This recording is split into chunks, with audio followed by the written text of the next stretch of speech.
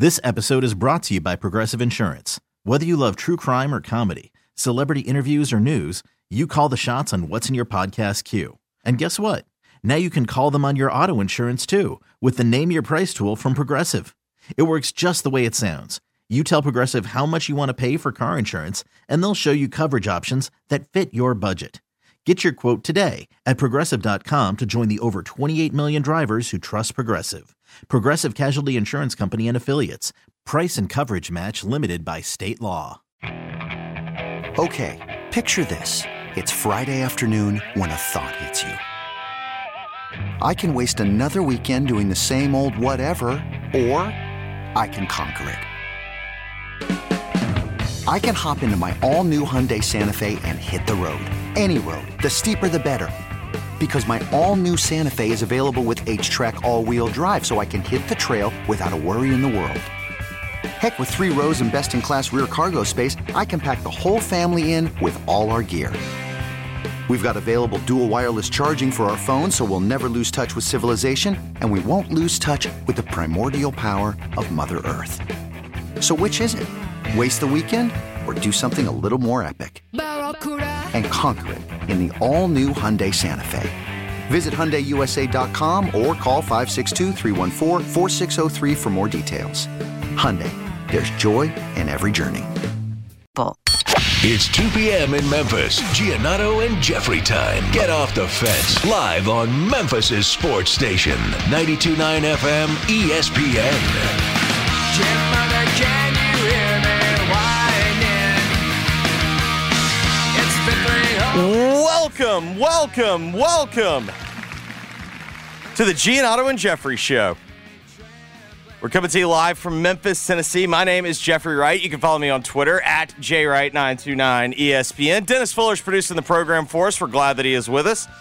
Sitting across from me is the Crucial Appeals lead sports columnist, the lead sports columnist of the number 1 sports section in the state of Tennessee.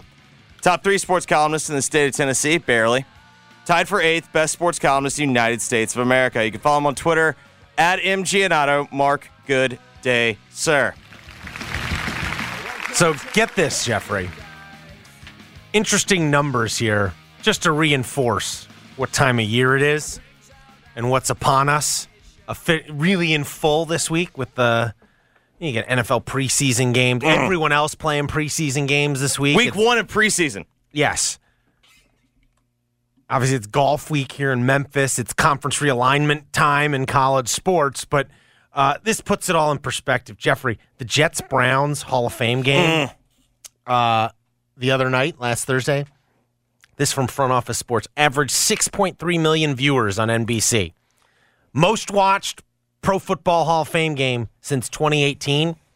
Rated higher than the entire 2023 NBA playoffs, the entire 2023 Stanley Cup final, as well as the Field of Dreams game in Major League Baseball and the MLS finals. More people watch the Hall of Fame game. And we have the Jets tomorrow on Hard Knocks. So, I mean, that's the question. Is this a Jets-related thing? Because you cannot turn on ESPN and avoid Jets content. So is this all Jets-related, or is this we're just desperate for football? Have you seen the sneak preview that Aaron Rodgers, the long throw Zach Wilson had from kind of near his own end zone that Aaron Rodgers called? Oh, the assist from Aaron Rodgers. Wilson shouted it out in his press conference. We have like side-by-side video / audio of the play happening with Rodgers and Wilson on Hard Knocks this week. Yeah, I've seen that cut, yes. Yeah. It's Hard Knocks week. It's Hard Knocks week, and I feel like we'll determine very quickly whether or not it's going to be watchable. Yeah, well, if they're if Rodgers is letting them, mic them up on the sideline like that, maybe. I mean, yes, that to me, like that would be. I mean, to me, it's all about how much access do we get to Rodgers? How much access are we going to get to, they're trying to put a team together? You know what I mean? Like that. Those are the things I think that are interesting. Well, but all in all, relatively slow sports weekend in terms of competition. We had obviously the women's soccer team losing early on. What was that? Early Saturday morning? Sunday morning. Yeah. Mm-hmm. You had the Wyndham Championship on the PGA Tour, which was weird because the most exciting part was watching a guy who was trying to finish finish 70th in the FedEx Cup standings. Well, then Justin Thomas. It also got rained out. And then also, if you're someone that has DirecTV or Uverse in town, you can't watch WREG. So yeah, that's going to be something that might be. Well, no, it's NBC this week. It's NBC this week? Yeah. Okay. Yeah. I thought that was going to be an issue. Okay. Locally, but it's NBC. Are you sure it's NBC? Pretty certain because they were running. They were running promos for the FESJC on NBC Sports. Okay. Double check because that used to always be a. The first week used to always be. No, it's CBS. No, because it is CBS. Okay, so maybe they were saying Golf Channel. So if you have AT&T and DirecTV, yeah, congratulations. You need to go to TBC You're gonna have to go Southland. see it or CBSSports.com. Or you can watch the early rounds on the early portion. You of can the watch round the on early Golf portion Channel. on Golf Channel. And probably Thursday, Friday. You can watch on CBS Sports because I was keeping tabs. Okay, well that's good. You can Sports, stream it a little bit, but and then obviously, it felt like this weekend after how stunning Friday was from a conference realignment perspective. Felt like the weekend everyone kind of was gathering themselves and coming to terms with what have we wrought here. And so that's how I think we should start off Overreaction Monday. Okay. We should overreact to the overwroughtness of all of this. We got a big show though. 2:40 or so. Jason Munz will join us, freshly back from the Dominican Republic. I think we need to delve into SummerSlam. SummerSlam, but we need. I want to hear Munz's thoughts on on what it was like in the DR. In the DR, I want the lowdown on the DR, and so Jason Munz will join us. He'll give us his thoughts on Memphis basketball and all that. 3 o'clock or so, we will get into the list. Jaren Jackson Jr. apparently had a very good training camp with Team USA. We'll explain what that means. C.J. Stroud apparently very quickly has endeared himself to... I think the most interesting aspect of preseason week 1 is who's going to start this. Everyone's playing a game. Everyone's got a preseason game. Who are we actually going to get to see? Yeah, so we'll talk a little NFL. Lionel Messi keeps just tearing up scoring Major League goals Soccer in very quick fashion. And then we'll talk a little golf to close things out because it is golf week. And surprise, we're going to be broadcasting from the golf tournament tomorrow. So we'll talk a little FedEx St. Jude Championship and everything going on in the PGA Tour world since they are coming to our they're here in town this week. But let's start with some overreactions. Let's start with conference realignment. Now that it appears, at least for the momentarily, some dust has settled. Now the carnage has been inflicted on what we thought we once knew about college sports in terms of conference alignment. Now you have the Big Ten with Oregon and Washington. You have the Big 12 with Colorado, Arizona State, and Utah. And you have the Pac-4, which, if it does survive, will be in name only. The Pac-10 or Pac-12, whatever it's going to be. Pac-4? Pac-4 right now.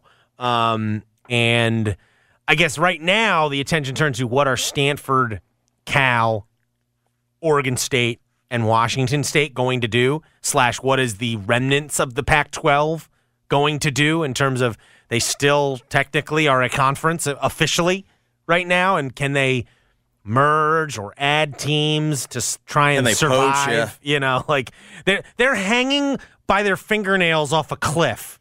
And I guess there's a slight possibility they could climb their way up, but it feels like the Big 12 is standing on their fingers right now. Well, or the Pac-4.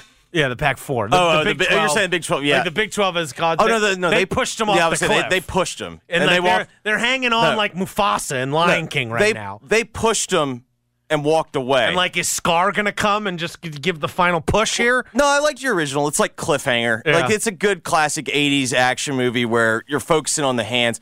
The Big 12 pushed them over, and we're waiting to see whether or not they're going to fall to their death or if they can hang on just a little bit more. Yeah. I think, though, there's two, if we're talking timeline, which is kind of what you're alluding to, I think there's these interesting 2 timelines going.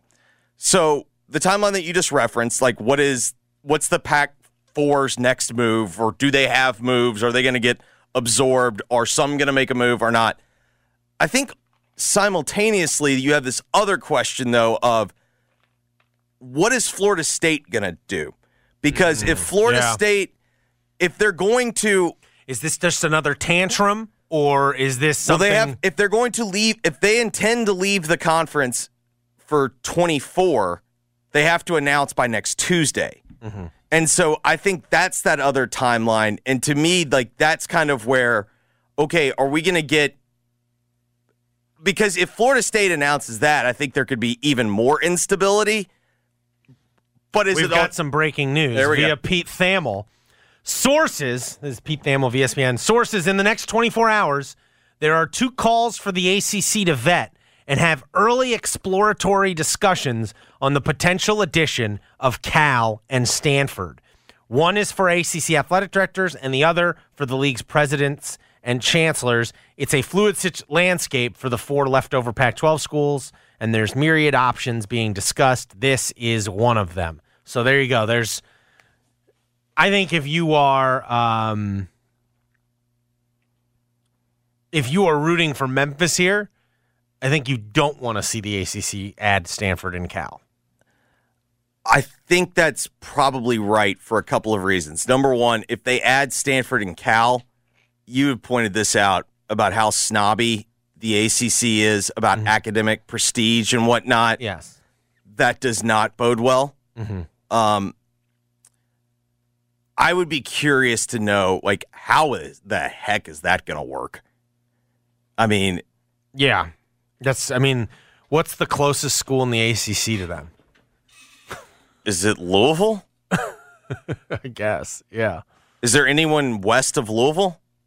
In the ACC. All right, so we know the Florida schools aren't. Like Pitt, I guess, is maybe similar to Louisville. Yeah, I don't know. Like that's one of those ones where on the map it looks like it's east of Louisville to me, but at the same time, like you could tell me, oh no, if you actually flatten it out, it would be further. But I'd presume Louisville's the closest school to Berkeley or Palo Alto.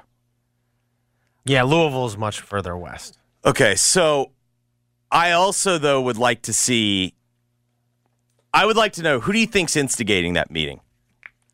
Because this is, I think, one of the more interesting questions. Well, because Cal has also called a board meeting to discuss this Pac-12 situation as well. Well, so today, I think one of the most difficult things to do about conference realignment is answer this first question.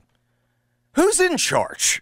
No one. Because I do think we can actually answer it. It's like someone at Fox. There's a couple guys at Fox. Who and is in charge for the Big Ten? It's Fox. Yeah, someone at Fox. Someone at Fox is in charge. Yeah. Because the Big Ten was all set and ready to add Stanford and Cal, and Fox was like, no, you're not. No. Who is in charge with the ACC? I mean, you've got essentially half of the league declaring war on ESPN to get out of this contract. The thought would be you add them because you know Florida State's going to leave and you might lose someone else, and this is a preemptive way to fill it, right? That's why you do it. So the reason why I ask who is in charge, because it feels like now with ESPN, one of ESPN's concerns, like I do laugh how everyone's like, ESPN's the bad guy right now. ESPN has done less than Fox has. Fox has just like completely uprooted the system. But the issue for ESPN currently right now is who do they have under contract past next year on the West Coast? And so I guess the thought would be you're going to add some West Coast games, and this is a manner in which you could do it. But I would be very curious. The reason why I want to know is who is instigating this meeting, because what would make sense to me is that Stanford and Cal, they spent all weekend looking at their options, and they have no good options.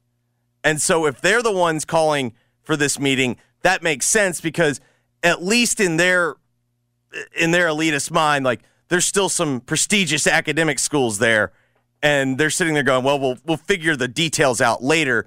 If it's the ACC, then it begs the question of, is this ACC president inspired? Is this commissioner inspired? Or is this ESPN's telling the ACC to take this meeting? Like, those are the questions that I have. Is like, who is in charge of wanting this meeting? To me, if they're meeting about it, it would suggest to me that they've gone through the preliminary round of, is TV cool with this? Okay, here would be the counter to that. Mm-hmm.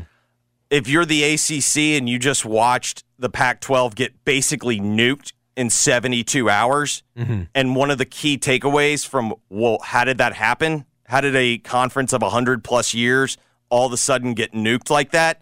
Well, it's because they sat back and did nothing while everyone else was... No, and to the credit, it's obviously it was a different commissioner with Swofford. One thing Swofford did well was in the early stages of realignment, he was more aggressive than other yes. the ACC ultimately is they didn't deal the death blow to the Big East necessarily, but they basically did all the damage. Yeah. Like they're the one, ultimately, if you go by who actually killed the Big East, it was the ACC actually did it by luring a bunch of those schools there. Yeah, I think you'd make the argument the Big East killed the Big East, but at the same time, the ACC put the gun on the table. Like they were the aggressor back in the early days of conference realignment. They took all of their big brands. Yes. And so it's all interesting because, now you've got this carnage. Like we're starting to hear what happened here, in all this. Like the Arizona president, Bobby Robbins, is speaking today. And I don't know if you believe this, but he says Friday morning, the Pac-9 at that point was, quote, expecting to show up together and sign in blood our grant of rights over to the Pac-12 conference. Then apparently a president from either Washington or Oregon, he wouldn't name who, informed him 10 minutes before the meeting that they were taking their talents to the Big 12. I believe it was Oregon, because I think Washington did the move of, well, obviously we want to go, but I think it was Oregon. And then he compared this Apple TV offer of subscription goals that they would have to meet to selling candy bars for Little League.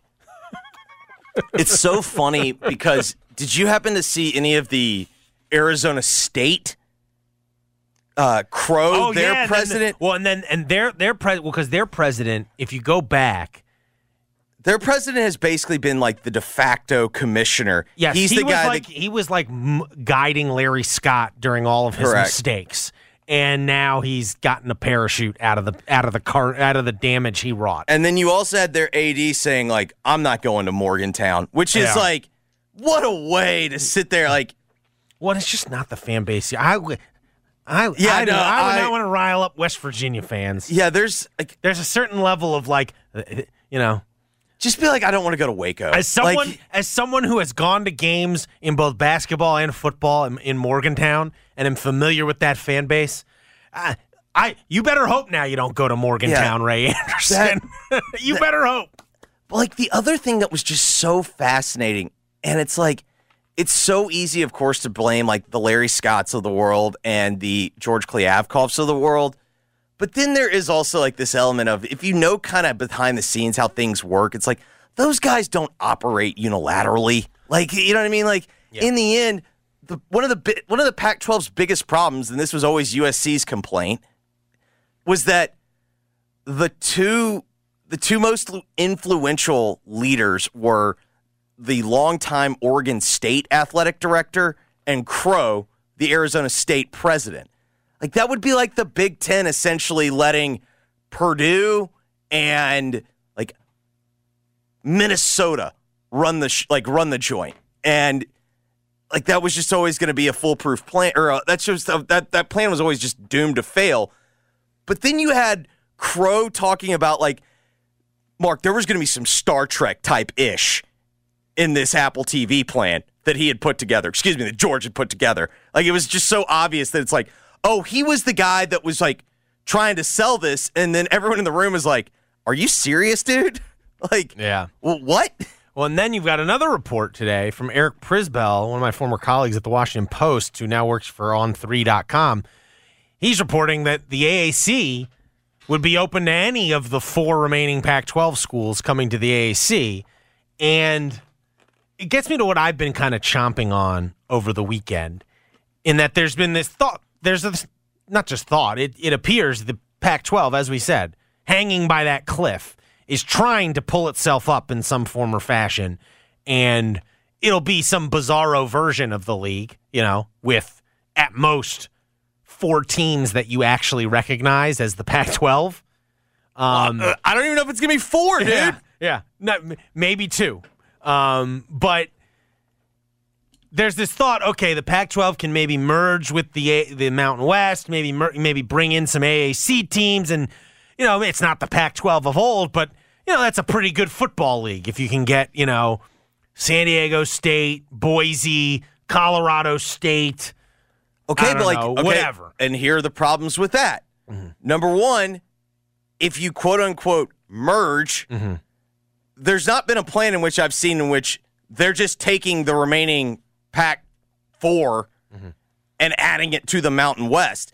Like, basically what they're saying is like, well, we'll take what we want from the Mountain West mm-hmm. and bring in some others. Right. And that means those Mountain West teams are going to pay exit fees. $34 million, because that's what they held San Diego State to. No, I think it would have to be a merger for it to work. And then on top of that, like, how does that merger work? Yeah. Do you keep the name?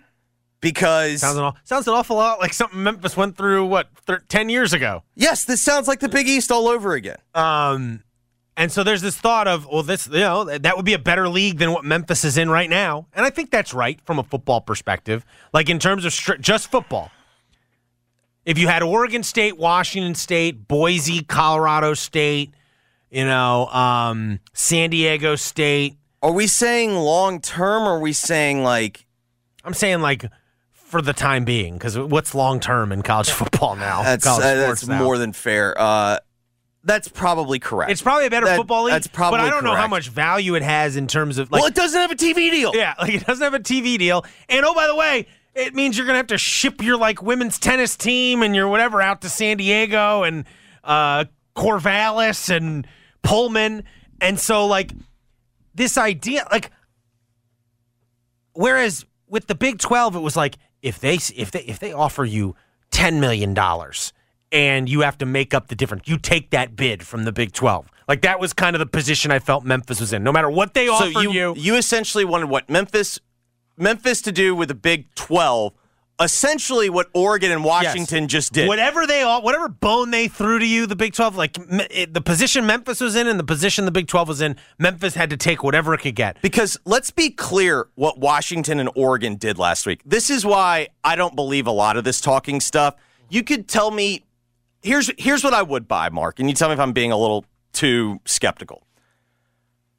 You could tell me that Kliavkoff worked out a deal with Apple where it was going to be short term, maybe 2 years. The Athletic wrote a story. If you're to believe the Athletics reporting, it reported that the initial deal was $23 million. That they base, and then that they negotiated up to $25 million, and that was going to be the base. And then if they got over 1.7 million subscribers. That would take them above the Big 12. That would take them above the Big 12. And then if they got 5 million subscribers, there was going to be 50 million or something like that. Yes. And the problem is, now, this is a little skewed because NFL Sunday Ticket was only on DirecTV. But last year, for instance, the NFL only had 2 million digital subscribers for Sunday Ticket. You really think the Pac-12 Apple subscriptions, for instance, Lionel Messi has only generated 1.3 or something. Oh, and I think of new ones, I think it's 800. Yeah, I think total the MLS package. Because I think MLS, when they first started selling this deal, I think they had 300 or 400, mm-hmm. and Messi has taken them over. Yeah, so 1.7 was going to be really, really difficult. Really ridiculously difficult. Without the LA markets, that number mm-hmm. was going to be very difficult to reach. Yes, and so now it did have an out clause. This is what was reported. If the deal wasn't working. It was only technically a 3-year deal. They had an out after year 3. You could talk me into this scenario playing out. Arizona State had been clear because Crow made it clear when he was talking with reporters at practice over the weekend. They did not do this. Like, they went kicking and screaming. Yes. And the whole time. So what you could tell me is that Arizona Board of Regents, when they met last week, you could tell me that it was decided whatever you're doing together. We're not going to have this situation where one of you goes here, one goes there, and then we're going to have to deal with the money and fans and all this crap. Like, you're both doing the same thing. And you could talk me into Robbins knowing that inevitably where this was headed, which is there's a 0.0% chance that Washington and Oregon are really going to follow through on this. So let's just play it out, and then eventually it just goes exactly where it was. The more and more I've thought about it, and I've listened to and read lots of reporting on this, and all these people that are saying, like, no, this was up in the air on Friday morning. I just don't buy it, because in the end, Washington and Oregon, the piece of news, the piece of reporting that solidified it for me was it front office. Who had the numbers for Washington and Oregon from the Big Ten? Who got that number? Who reported that? I can't remember. Whoever, because essentially what they did is I think they're taking $30 million for 5 years, and it escalates. Might have been Thamel. No, someone else had it for. Whatever. But it was basically what it was it starts at 30, it escalates $1 million per year, and the other things is like Fox is going to kick in a little on travel, and I think they could borrow against some of the contract for like debt purposes. But essentially what it said was they were taking about the exact same amount of money over the 5-year window that the schools that were heading to the Big 12 took. So that to me was like, because, originally you were hearing of the $70 million, Washington and Oregon, they're only going to get like 50. When you saw that they were taking 30 to start, that told me all I needed to know. They made the decision that they were going to the Big Ten come hell or high water. They were just trying to get the best number that they could, and basically they got the same amount of money that they would have gotten for going to the Big 12. Well, the larger point is, if I'm Memphis, I'm thinking long and hard before I accept an invitation to the deranged Pac-12 or the demented or the deformed, whatever you want to call it, whatever that league is going to be that maybe could come calling, because I don't know. I would do it only if it was on my terms. I wouldn't do it on their terms. Like, I would not be signing over my grant of rights. I wouldn't, because like it just feels really risky in a league that, it appears like you're in a better league than the Mountain West right now, I think. You have a better TV deal than the Mountain West right now. You do, yeah. And then we don't know how much it's going to have to be, because we don't know how much it changes after the loss of UCF, Houston, Cincinnati. But yes, I think you're right. No, they were kept whole. That's how. Okay, that's what go. Oresco has said. They were kept whole by ESPN with the teams they added, and I'm sure that comes for free. Well, listen, it comes with like you're willing to play Thursdays, Fridays. You do whatever ESPN tells you to do. We had Tuesday opens. Yeah, Tuesday openings. That's just the reality. But I would just I would be patient, because how far away are we from a 9:30 kickoff? Not far, it feels like. Yeah, because even like you've brought it up for weeks now that you think ultimately the best destination for Memphis is the ACC. Yeah, I mean, if you want to do overreactions, my overreaction is ignore what is happening to the West. And I am doing everything in my power over the next however long it is. I am getting my entire resume. I'm doing everything. I'm taking the Louisville approach, in which, listen, I can't make us into Harvard overnight, but I'm doing everything from an academic profile to make myself look good to the ACC. I am doing I am figuring out what they value, and I am trying to fit my resume to look for everything that they want. Because if indeed you're going to actually elevate yourself, that is the only path that I see. And otherwise, in your mind, otherwise you might as well just stay in the AAC. I don't even know if it's like, oh, we'll stay in the AC. I don't even think you're gonna have any other options. I don't think I don't buy this. The Big 12 is gonna keep expanding. They might keep expanding, but it'll be to add Florida State or someone like that if they get bypassed by SEC. Yeah, but Big the 10. problem when everyone keeps doing let's go to the Big 12 from the ACC. The ACC is still giving you like $35 million until 2036. Yeah. Why are you leaving that to go to the Big 12? Like, yeah, that's true. Like that doesn't make any sense to me. And the thing that you're like, if you can have the stars align, the best path for Memphis is Florida State, Clemson, Carolina, and like Miami, who are all committed to trying to be serious contenders in football. They find a way out. And then the ACC, like, that's a big blow to the ACC. That's not a kill shot.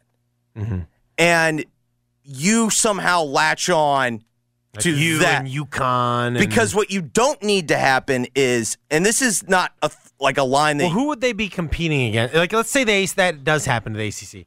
Who are the other schools they'd be competing with? It'd be like USF would be in the mix there, maybe SMU, Memphis, maybe Tulane.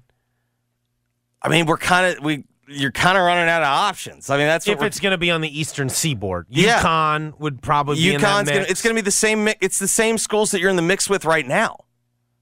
I mean, first thing. Would you eliminate those schools out west? Well, I mean, that's the thing. Is like first you have to answer. Okay, how serious is this meeting with Cal and Stanford? Yeah. Because the other overreaction that I've had from this weekend. Wake me up when we go to where this is inevitable, which is football is just going to be its own thing. Because you think that's happening? I just don't think the situation that we're looking at is tenable for other sports. Yeah, I don't see how it's possible. And also, there's going to come a point where these leagues are just not going to want to keep funding it, aka the TV networks are not going to want to keep funding it, and so just make football be its own thing. And then come up with regional conferences. We see this. You've seen it at Michigan. The hockey team doesn't play in the Big Ten or what is it? They do now. When I was in college, they did not play in the Big. There was no Big Ten hockey conference because not enough schools in the Big Ten. Well, it's like BYU. BYU, after they left the Mountain West, they went independent in football, and they're in the West Coast Conference in all other sports. Like, start having these regional leagues that make it possible to have intercollegiate athletics. Because that's where this is all headed. Could you reasonably call this the ACC, the Atlantic Coast Conference, with Stanford and Cal in it? That'd be a bridge too far in my book. The PACC? Yeah, the Coast Conference. Yeah. Both Coast Conference. But I don't think you could call it ACC. It's too much of a misnomer. Like, it's one thing, like, if Memphis was in it, you can at least say, like, okay, it's like on the Eastern Seaboard. Tennessee still touches North Carolina. It's contiguous. Yeah, exactly. Contiguous. That's the right way to... I mean, it's also, though, there is, like, this element of, like, what the hell are we doing here? Because... No, Friday is where it seems to have officially jumped the shark in terms of, like, what are you people doing? Right. And it's like, okay, if we're just trying to make a football league, then I think that's like my whole point. It's like, because I know you were starting to get annoyed by like this is the end of college sports and whatnot. And I'm with you. Like, there was definitely some hysteria on Friday. It's not the end of college sports. If anything, I think in the short term, like next year when these changes go into effect, the college football reigns. This is my prediction. I put this on Twitter, and some people really got annoyed by it. But, like, the ratings will be higher than ever. That is my prediction next season. I mean, probably. I don't. You know what I mean? If you go through the ratings from last year, like of the 20, there were like 19 or 20 games that got 5 million or more viewers last year. All of them included, were featuring Big Ten or SEC teams by and large. Right, and I guess that's like my whole point of like, can we just like hit fast forward and get to that point? Because you want it even more fast because it felt pretty fast forwardy late last week. Felt like we skipped a few steps. Well, I mean, that's like the other irony when I'm sitting there looking at this. It's like we're making basically impactful decisions in like 48 hours right now. And it's like if the NFL wants to make like add a new team or move whatnot, it's like there's like a 5-year process, Mark. And like we're basically just like making these decisions willy-nilly and not really concerned with like what the problems that future us might deal with. But I mean, there's just no way that this thing's sustainable. Not long term, no. I mean, someone's going to have to like how on earth? Like I understand Stanford, if they want to go tap into their endowment, like they can pay and make this work, but they've never been able to do that. Remember Stanford, what was it like 4 or 5 years ago? Remember they were going to cut like 11 sports? Yeah, and there was like stepped in. Yeah, there was like a mutiny like over our dead bodies. No, I thought Pat Forty made an interesting point. Like for instance, like on the swimming world, Cal and Stanford are like huge for our Olympic teams. Yeah, and but now they're not going to be able to support that stuff as well. much. Then there's like Cal's finances are a mess when it comes to athletics. Like I don't even know. Like if that happens, like what is Cal apparently owes $200 million in debt service on some stadium renovation they did a decade ago. Well, I mean that's the other thing. Like Oregon State, largely like they're opening their new stadium that was like $140 million. But that was largely borrowed. Like how are they going to fund that? I mean, this is it. Like we can all understand. Like everyone is chasing money, but there's also this question of like. Are you chasing money today that inevitably is like you can't agree at this point. Chasing this dollar is contingent upon in 7 years that linear TV is still not only a thing, but it's still like, you can't lose probably more than another 20% of content subscribers, whether it be DirecTV, whether it be satellite cable, like, we're now at a point where, like, this thing better keep going on because everyone's saying right now, well, like, network TV is still going to be there and whatnot. It's like, I don't know. I saw David Teal, who's like the dean of ACC writers, he had a column today in the Richmond Times-Dispatch, and he had this interesting point about, like, for instance, the ACC, but this applies to all leagues. Like, I think it was like 20 years ago or 25 years ago, if you looked up the ACC's tax returns, its media rights accounted for like 47% of its revenue. Yeah. Today, it's like 82% of the league's revenue is media rights money. And so, like, to your point, like, the entire enterprise has become so reliant on this money now that, like, if it goes away in any form or fashion, as we saw with the Pac-12, you collapse. Yes, because everyone's just banking on this one revenue stream. Mm-hmm. And so, like, the real question becomes is, all right, there's always going to be, we can acknowledge we're going to consume content in some form or fashion.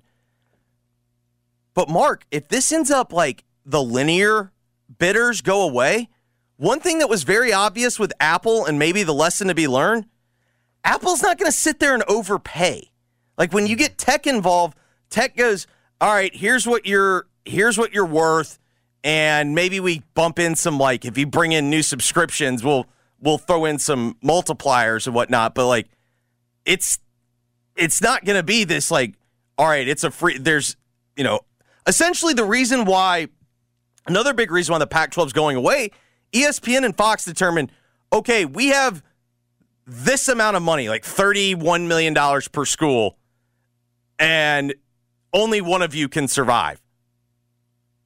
And the Big 12 jumped the line and goes, we'll take it right now, when everyone's like, oh, they took a deal that is less than what they're worth. Well, look at what we just saw last weekend. Oregon and Oregon State, Oregon and Washington just got a reduced rate of about $32.5 million from the Big Ten. The other schools that went to the Big 12 got the 31.7, and everyone else is left scrambling. Well, not ever, you know what I mean? Like, there's how many other teams out there worth $30 million a year? It doesn't seem like there are any. Whew. Man.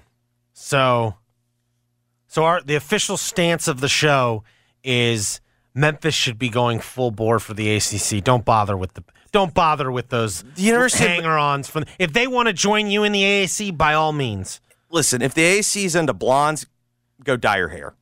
Like, you know what I mean? Like, it's making yourself look as fit as possible to what the ACC's into. Okay. All right, we'll save the coaches poll for second hour. Let's talk some Tiger basketball with Jason Munz, who will join us next. He was down in the Dominican Republic. He joins us next right here on Giannato and Jeffrey, 92.9 FM. You could spend the weekend doing the same old whatever, or you could conquer the weekend in the all-new Hyundai Santa Fe. Visit HyundaiUSA.com for more details. Hyundai, there's joy in every journey. This episode is brought to you by Progressive Insurance. Whether you love true crime or comedy, celebrity interviews or news, you call the shots on what's in your podcast queue. And guess what? Now you can call them on your auto insurance too with the Name Your Price tool from Progressive. It works just the way it sounds. You tell Progressive how much you want to pay for car insurance, and they'll show you coverage options that fit your budget. Get your quote today at Progressive.com to join the over 28 million drivers who trust Progressive. Progressive Casualty Insurance Company and Affiliates. Price and coverage match limited by state law. Hey everyone, Boomer Esiason here. The NFL draft is behind us and your favorite team is now gearing up for week number 1. The free Odyssey app puts you right in the middle of the pro football conversation with the biggest sports radio stations from across the country. The local voices who know your team the best, giving you their unfiltered takes on the current state of your squad. It's always football season right here on the free Odyssey app. ESPN. Giannato and Jeffrey broadcast live from the Red River Toyota Studios. Check out Red River Toyota in Wynn, Arkansas. This hour of G&J is brought to you by the Next Generation 10G Network, only from Xfinity. The Giannato and Jeffrey Show on 92.9 FM ESPN. Jason Munz is the Tiger basketball beat writer for the Commercial Appeal. He joins us each and every Monday on the program.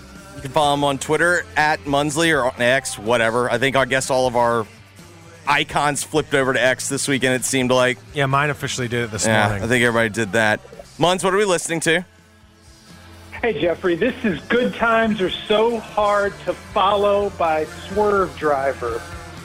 What's by the inspiration? Swerve Driver? Oh, I think I can see where this is going. Is the band the relevant aspect? Because it sounded like there's nothing but Swerve drivers in the Dominican Republic.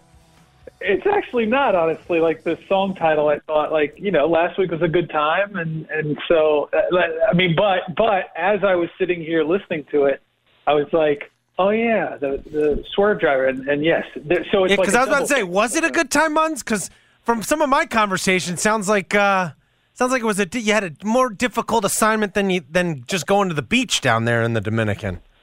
Well, here we go with Mark leaving out a key word: private conversations. I thought they were, but now we're gonna throw it all out there. No, it was challenging.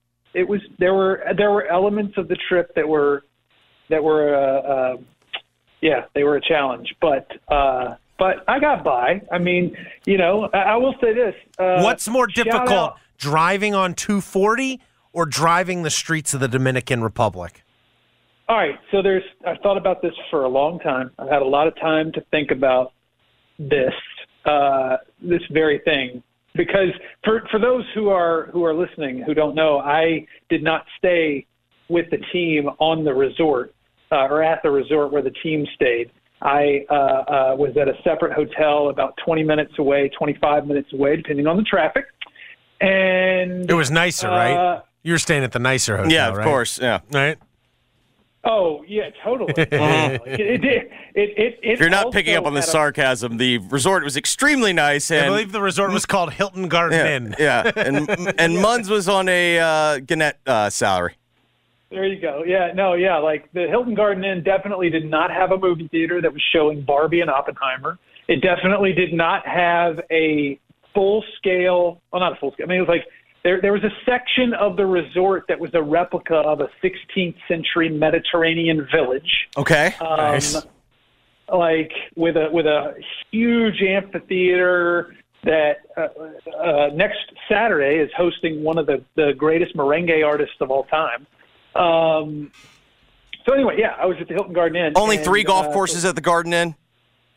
Not 5? Yeah, exactly. Not 5. Not Teeth of the Dog. There's a golf course on the resort called Teeth of the Dog, which I thought was a very creative name. But yeah, like the drive, yeah, it's driving there is definitely it's different. So getting back to your question, like here, people go very fast, and you kind of have to. That's like stuff kind of happens out of nowhere sometimes, comes out of nowhere. There, the streets are smaller, obviously, and like there's way more traffic, but it's moving very slowly, and you're in extremely close quarters at all times. And not only that, I would say the dirt bike / moped / motorcycle is probably, I don't know if it's 2 to 1 to automobiles, but it's more than 1 to 1. And those things are zipping by you and in front of you and behind you and around you constantly.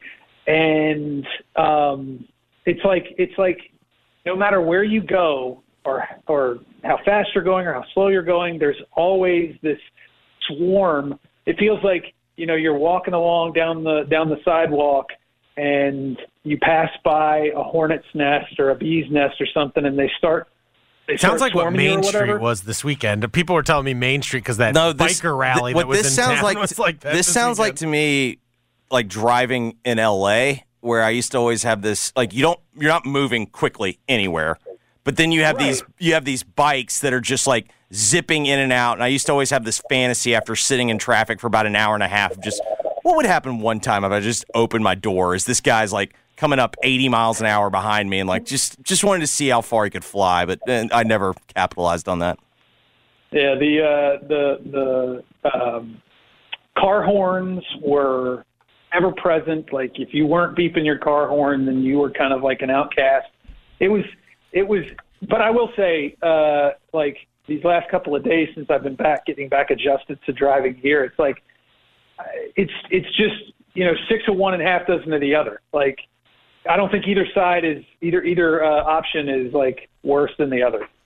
Okay, that makes sense. Like in the end, like you just weren't used to it. That's why it was. That's why it was difficult. Yeah. So, hell yeah. It was, and plus, I should also say, as soon as I picked up my rental car, I was like, I had just pulled out of the budget parking lot, and I had to go back through the airport to get out of the airport, or away from the airport in Santo Domingo, where I flew into, and it was bumper to bumper, fender to fender, door to door traffic.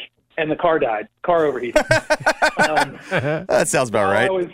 While I was in this just mass amount, and it was like only 70 degrees, right? It was fine without any. You didn't need the AC. Yeah.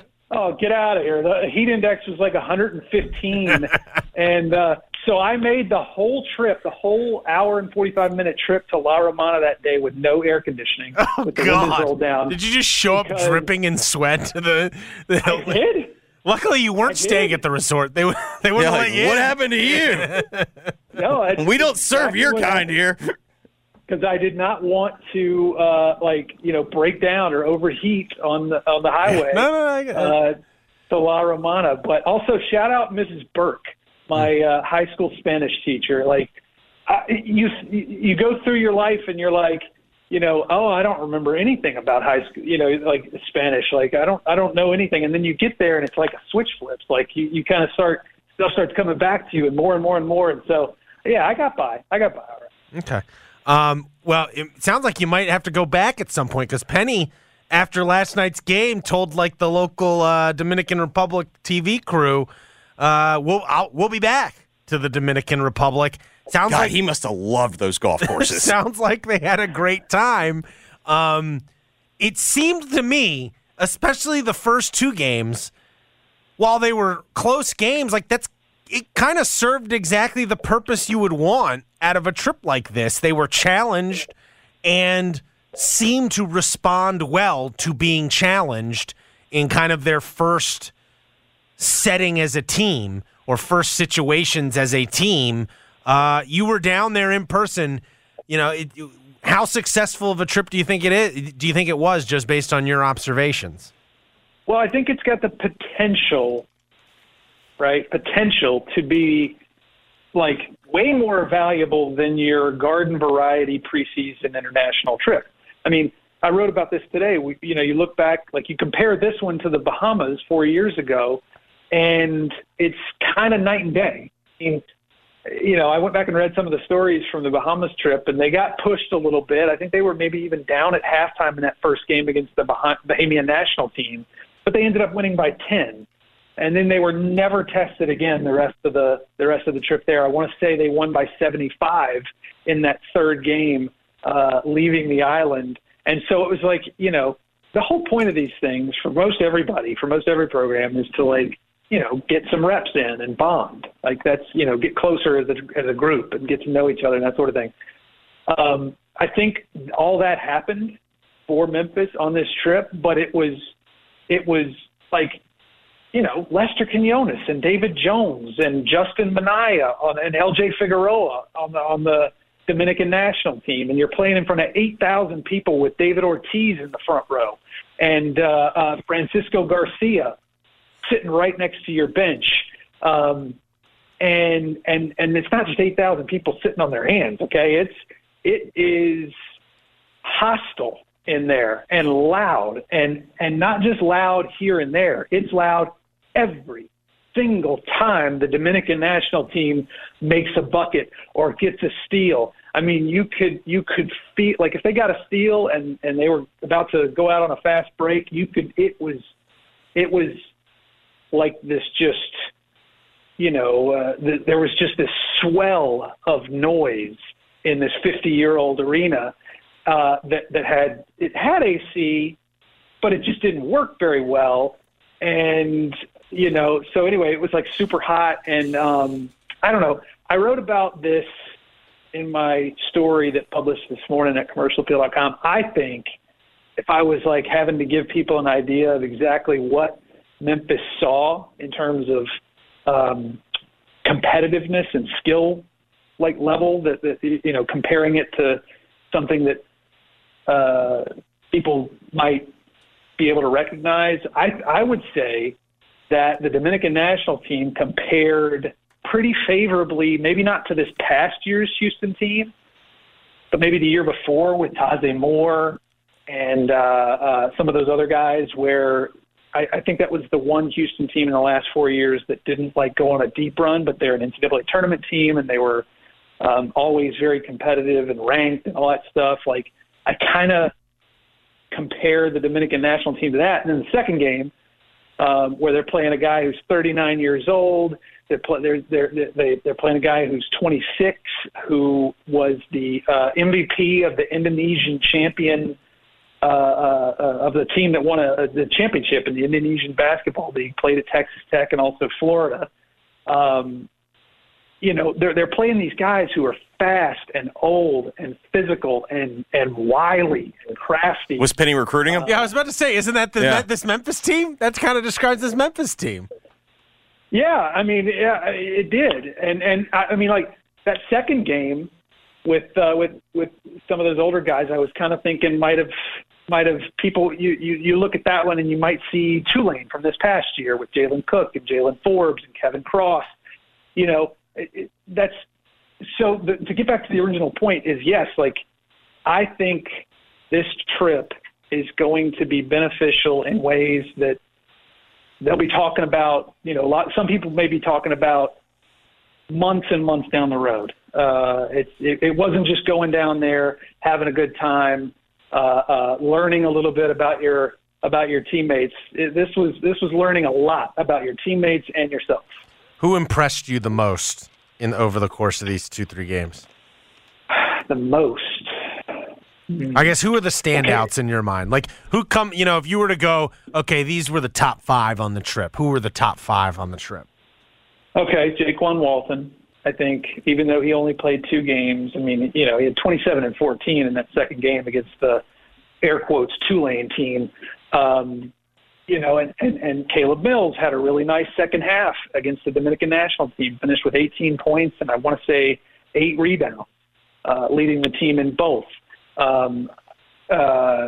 Let's see. Carl Scherenfein, I thought, made some really had some really nice moments, and I think showed everybody who watched that, like, he's a guy that's going to be he's going to force Penny Hardaway to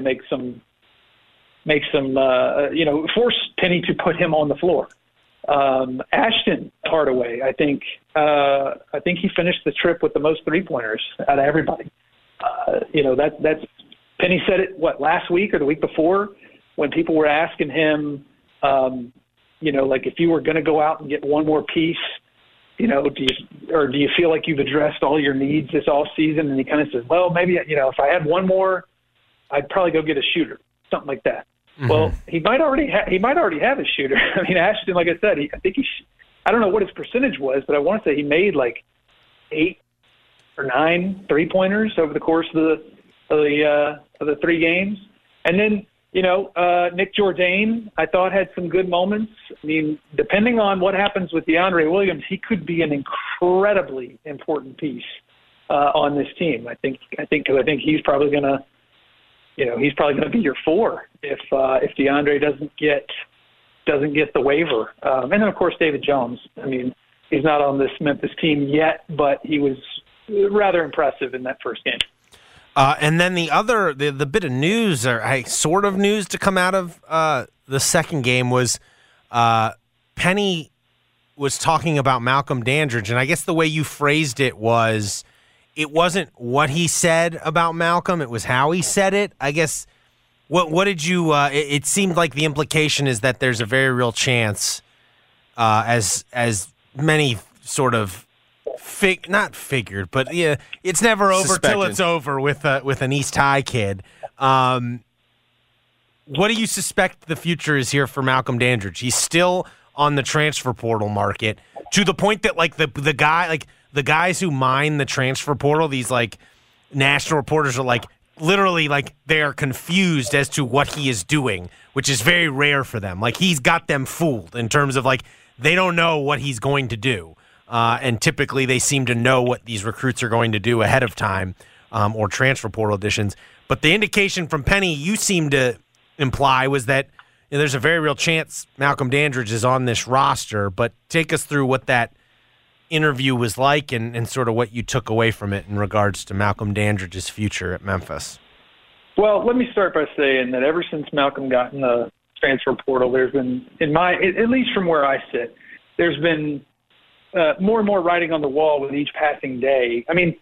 He's been in the portal now for 2 months, it feels like, or I don't have it in front of me. It's been a while that he's been in the transfer portal, and he's still not gone anywhere. And so, at least from my vantage point, with every day that goes by and he's not gone somewhere else, I feel like there's more writing on the wall that you would think, he's, and there's still scholarships available potentially here at Memphis. It just doesn't, I've not, you don't, in the back of your mind, you always you're leaving it open to the possibility that he'll be back. And so the way the question was phrased was, kind of like that, Malcolm's still out there. You might still have a spot for him. Where do things stand between Memphis and Malcolm? And Penny, nodded his head pretty demonstratively, and his words were, that still stands good. And then he even repeated himself, that still stands good. That's kind of the inflection and the tone that he had when he said it. And I said to him at that point, I said, so it's still on the table. And he said, I forget the exact quote, but it was something like, I told Malcolm that things could work out and we'll talk when we get back, sort of thing. And so, yeah, it just felt like he wasn't even trying to. This episode is brought to you by Progressive Insurance. Whether you love true crime or comedy, celebrity interviews or news, you call the shots on what's in your podcast queue. And guess what? Now you can call them on your auto insurance too with the Name Your Price tool from Progressive. It works just the way it sounds. You tell Progressive how much you want to pay for car insurance, and they'll show you coverage options that fit your budget. Get your quote today at Progressive.com to join the over 28 million drivers who trust Progressive. Progressive Casualty Insurance Company and Affiliates. Price and coverage match limited by state law. Okay, picture this. It's Friday afternoon when a thought hits you. I can spend another weekend doing the same old whatever, or I can hop into my all-new Hyundai Santa Fe and hit the road. With available H-Track all-wheel drive and 3-row seating, my whole family can head deep into the wild. Conquer the weekend in the all-new Hyundai Santa Fe. Visit HyundaiUSA.com or call 562-314-4603 for more details. Hyundai, there's joy in every journey. Hey everyone, Boomer Esiason here. The NFL Draft is behind us and your favorite team is now gearing up for week number 1. The free Odyssey app puts you right in the middle of the pro football conversation with the biggest sports radio stations from across the country. The local voices who know your team the best, giving you their unfiltered takes on the current state of your squad. It's always football season right here on the free Odyssey app.